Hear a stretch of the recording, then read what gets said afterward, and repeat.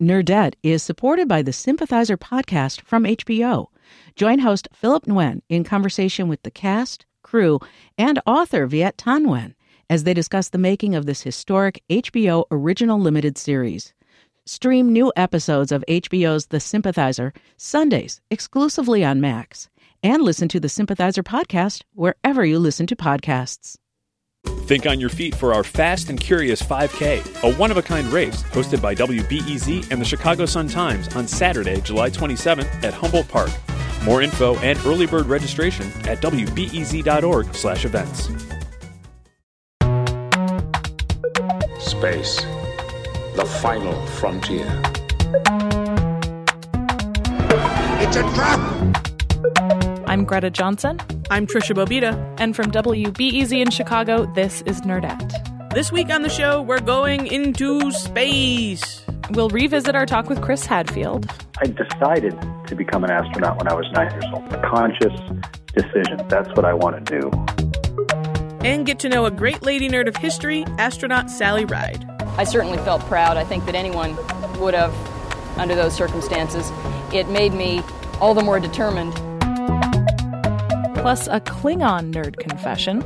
All that on this episode of Nerdette. We're going into space. And a little bit back in time, because we're between seasons right now at Nerdette. You probably didn't know we had seasons. Well, we kind of didn't before. Remember that first season that had 47 episodes? Yeah, we basically just did the show every week unless we both had the flu, and we live in different places, so what are the odds? It was a really great season. It was a really great 47-episode season. But now we're doing seasons so that every new episode we bring you can be bigger, faster, stronger. And that means that for a few weeks, we're going to replay some of our favorite conversations we've had and theme them, this week's theme being outer space. So if you're a diehard listener to Nerdette who's never missed an episode, your ears are not deceiving you. You have heard these conversations with Canadian astronaut Chris Hadfield before, and this piece we're about to play you about Sally Ride. But if you haven't heard them, listen, because they're good, because space is cool, and lady nerds are awesome, and mustachioed Canadians are awesome. So keep listening, and we'll get to know Sally Ride.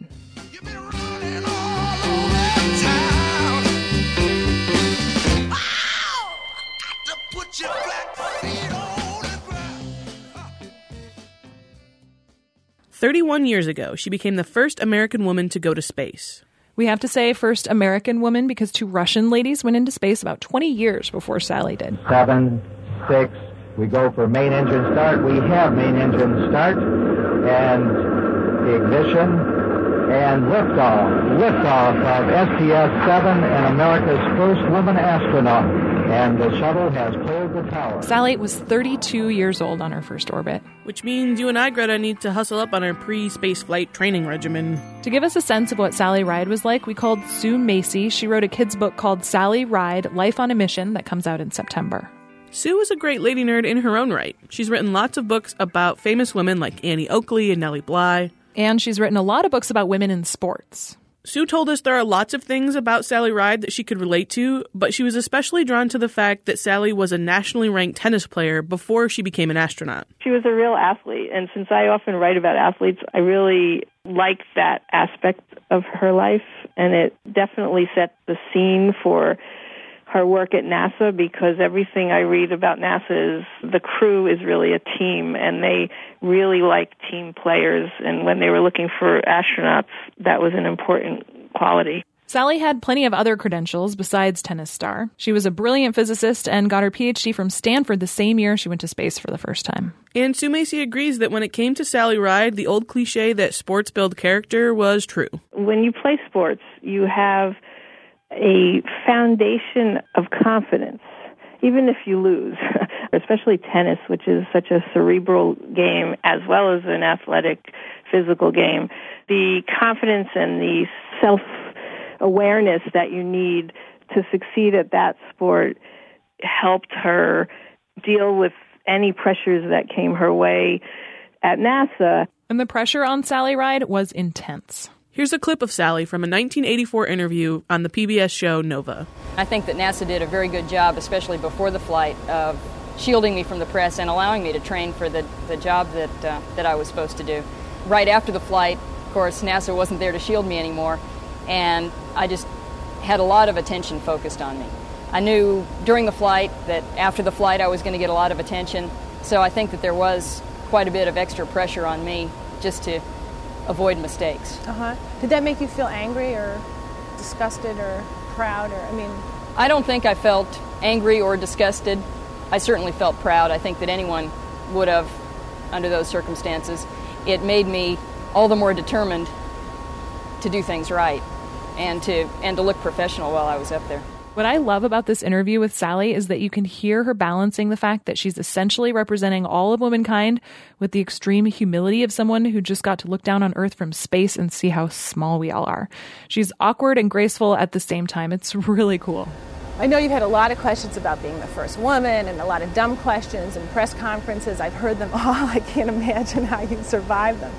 But is there any way that being a woman and an astronaut has made any difference, either positively or negatively or in any kind of funny ways, that you're willing to talk about? I really don't think that there is any aspect of the training or of the flight where it's made any difference that there have been women astronauts on the crew or not. Our training is really asexual. You know, the women and the men go through exactly the same training. The women and the men do exactly the same jobs on orbit, and weightlessness is a great equalizer. You don't need to be strong to do things up there, and there is really no difference. Sally Ride, the first woman to go to space, also has trouble explaining why space is so cool. What is so compelling about going into outer space? Why did you want to go into outer space? I really don't know. I've had a lot of time to think about it, and I don't know what the reason is, but I think that some of the people in the world understand immediately and would love to take my place and would love to go up themselves, and other people really don't understand the reason for it, and I think that it's just something that's inside people that they can't explain. I also love that line because I'm totally one of those people who doesn't get why anyone would want to go into space. I want to go to space. This summer marks 31 years since Sally Ride's trip to outer space.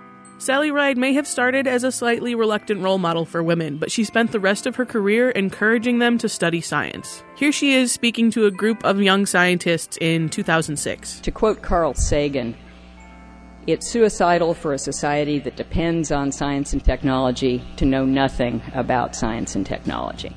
Because of Sally Ride, generations of women are less afraid to break through glass ceilings at supersonic speeds. Listen, all you wanna do is ride around Saturday. Still to come on Nerdette, a conversation with an intergalactic icon, Canadian astronaut Chris Hadfield. Hi, I'm Tim Barnes, host of WBEZ's conversational storytelling podcast, It's All True. In each episode, I ask amazing people to reveal a headline for a funny, true story. And that's not as easy as it sounds. Let me see. Headline. That's not a good headline. There's a reason I don't write for The Onion. But somehow, the stories always pay off. Tim, did I ever tell you that my dad was in the mafia? No. Find It's All True on iTunes and get more info at wbez.org/podcasts. I believe in you. I'm Trisha Bobita here with Greta Johnson, and you're listening to an extraterrestrial episode of Nerdette. So, Trisha, since you are an outer space nerd, it's fair to assume that you would be a big fan of Chris Hadfield. He gave me some homework that I still haven't done, but it's absolutely on my to-do list.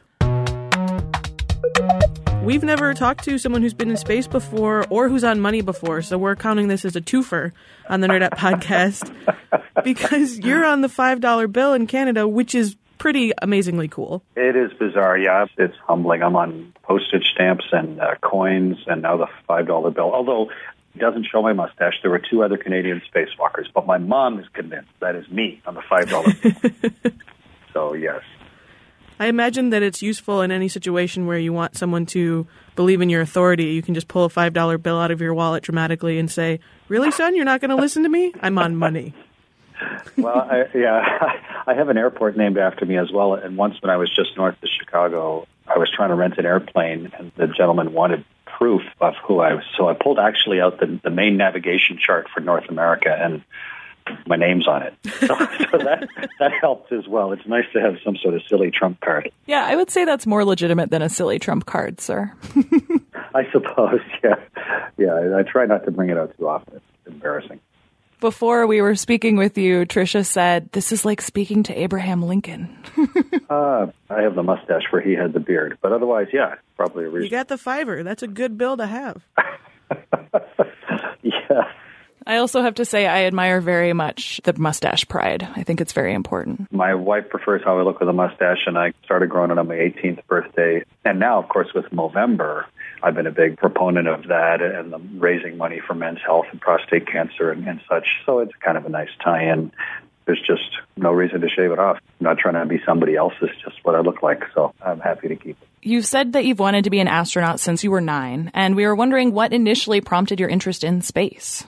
I decided to become an astronaut when I was 9 years old. A conscious decision. That's what I want to do. But then recognizing that the difference between wanting something and actually doing it meant I was going to have to turn myself into an astronaut. That's the big difference.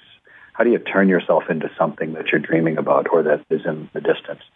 And what kicked off the whole desire in me, which is probably one of the best gifts you can get as a kid, is a shining example of the barely possible. And in my case, it was Neil and Buzz walking on the moon when I was 9 years old. To see something that had been impossible, never before done in human history, actually happen before my very eyes. And then to be able to walk out with my naked eyes and look up at the moon that night. And to think that those guys, not only had they landed on the moon and walked in the moon, but now they were asleep on the moon. It's almost like disrespectful. It's like, take that, moon. That's how good we are. We can come up here and go to sleep. And to me, that was hugely enabling as a 9-year-old kid to think that we could do something that had been impossible throughout the history of our species up until then. And to do it not because we had to, but more importantly, because we just barely could. That was a real turning point of realization, and one that gave me the optimism and the confidence that maybe I could turn myself into something like that eventually. I wonder if there were any sci-fi influences that helped you along the way as a kid. Were you a Shatner as Captain Kirk guy? Were you a Doctor Who guy? Did that play into your fantasy as a kid of what space might be like? Sure. I read some of the older science fiction, Edgar Rice Burroughs and Jules Verne stuff. That was really interesting. And then, of course, Arthur C. Clarke and Heinlein. And then on media, I watched 2001, Clarke's book brought to life in Kubrick's movie, which that was when I was about 8 or 7 or something. So that was fascinating to look at and think about. And then to watch Star Trek come out. When I watched Star Trek, it was first run. It wasn't reruns. It was with Kirk and McCoy and Spock and such. That was all brand new. That was all science fiction, all of that. Mind-expanding, thoughtful stuff. But importantly, it was underpinned by science fact of the race to the moon, of the Gemini program, and then the Apollo program, and then the guys actually walking on the moon. And to have all of that happening simultaneously was immensely motivating to see that something that was fiction could become fact through human ingenuity and persistence and optimism. And it sort of sets the tone for everything I've done since. So much of the general public's understanding of space and science comes naturally through pop culture. And whether it's sci-fi or a show like The Big Bang Theory, there's all different examples of how science gets portrayed in media.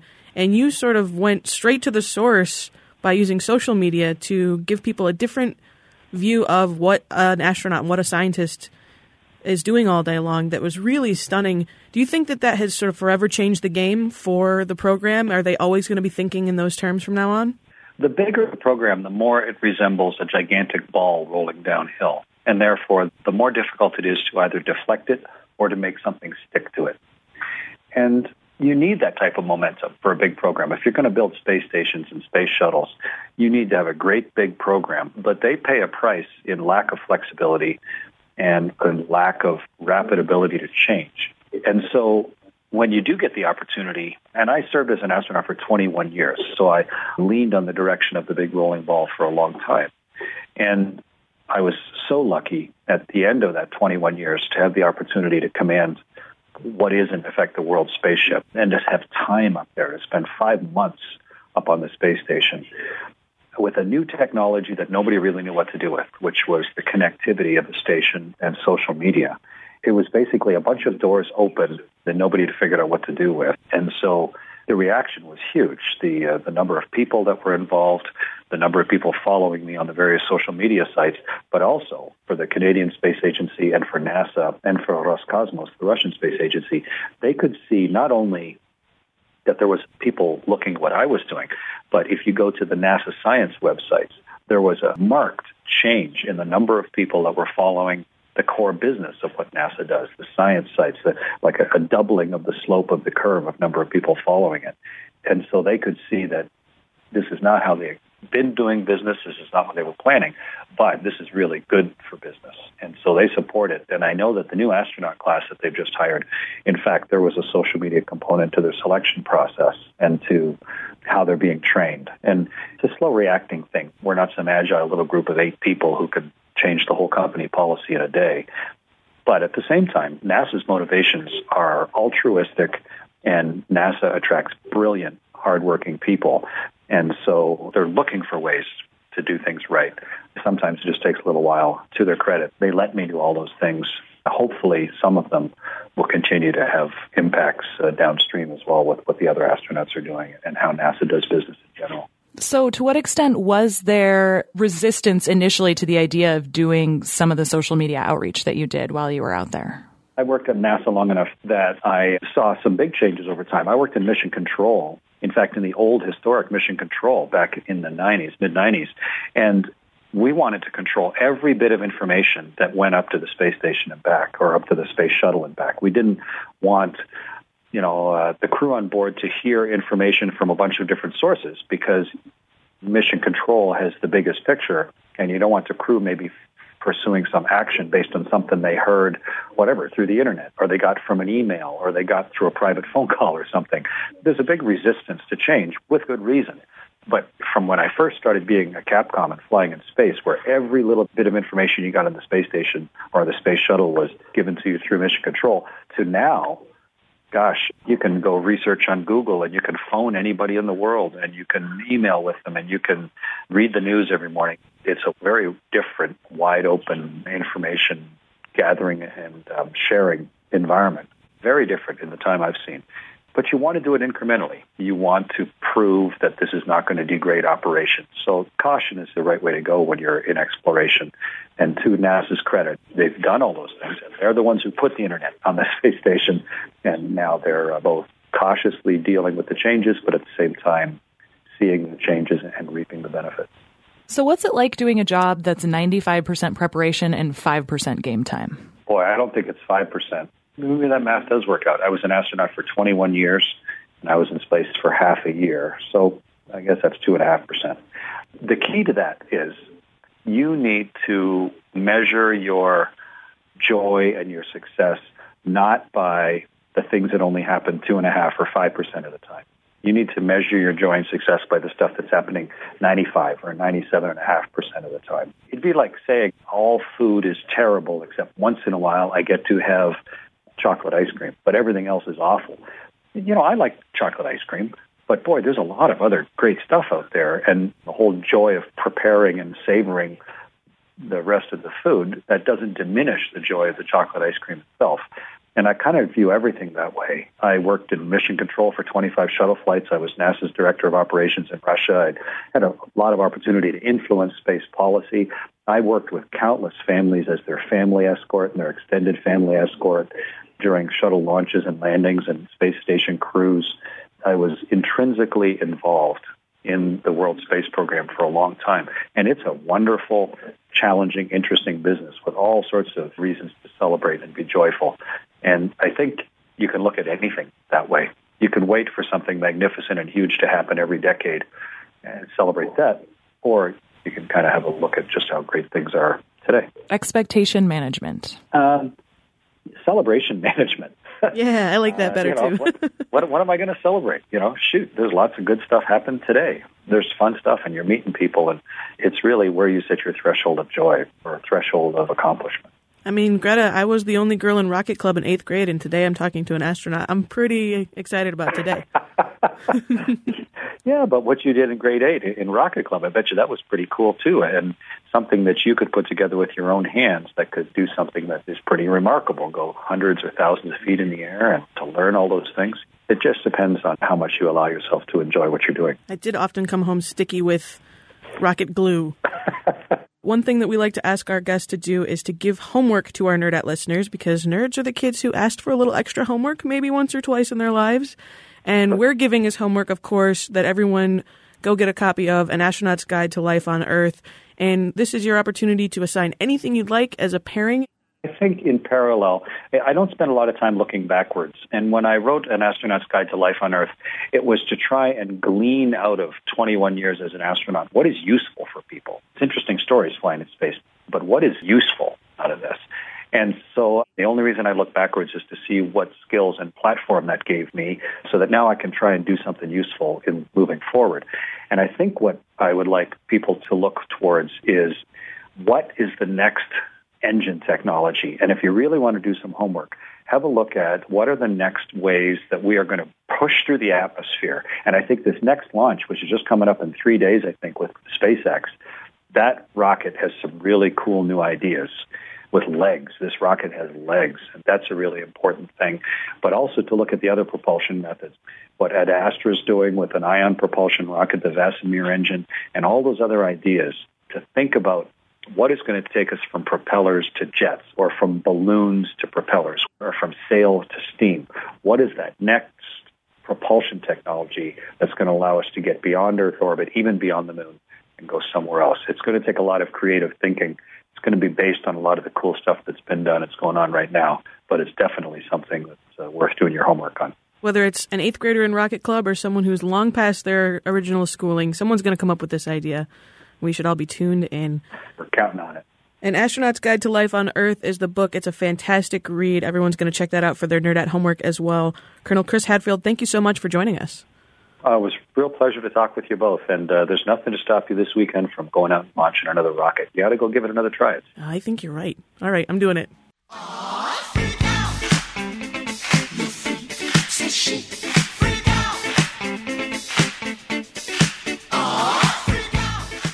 Now it's time to hear from you. Nerd Confessions. Nerd Confessions. Hello, Nerdette. This is Pirate Jenny calling with my Nerd Confession. My partner and I have always had bull mastiffs, and they have always had Klingon names because bull mastiffs are very loyal and have really strong opinions about what is honorable. They also have really cute wrinkly foreheads. Their names are Chidich, Targ, Tarmakai, and Stobakor, and all of their training commands are in Klingon, which makes for really interesting conversations at dog shows. That's my Nerd Confession. Kapla! Pirate Jenny, we love you. We want to go to the dog park with you and shout Klingon commands at your beautiful bull mastiff dogs. Call us at 312-600-5638 to tell us about when you were at your nerdiest. Everything from epic fails to humble brags are welcome. Or suggest a great lady nerd of history for us to profile. Or just say hi. We love voicemails. Find us online at nerdatpodcast.com. That's where you can sign up for our email newsletter, too. On the left side of the homepage. Talk with us on Twitter at nerdatpodcast. Like us on Facebook. The show is produced by us, Trisha Bobita and Greta Johnson. Joe Dassault is our Starfleet commander. So say we all. So say we all. With additional assistance from Patrick Burns and Iris Lynn. Chicago Public Media creates award-winning content about the issues that affect nerds like you. More information is available at chicagopublicmedia.org. Thank you for listening on iTunes, Stitcher, and SoundCloud. Throw us some stars if you're feeling generous. Thanks especially to Eatsy, who called us Nerdtastic on iTunes, which is only undoubtedly a good thing, right, Trisha? Absolutely. And there's also another way that you can help support Nerdette. If you're a nerd who owns a business or works for one that wants to get your message out to Nerdette listeners, you can underwrite this show. Email us, nerdatpodcast@gmail.com, to find out about sponsorship opportunities. Our theme music is New Old Toys by Poddington Bear. Do your homework. Do your homework. Nerdette is supported by the Sympathizer podcast from HBO. Join host Philip Nguyen in conversation with the cast, crew, and author Viet Thanh Nguyen as they discuss the making of this historic HBO original limited series. Stream new episodes of HBO's The Sympathizer Sundays exclusively on Max, and listen to the Sympathizer podcast wherever you listen to podcasts.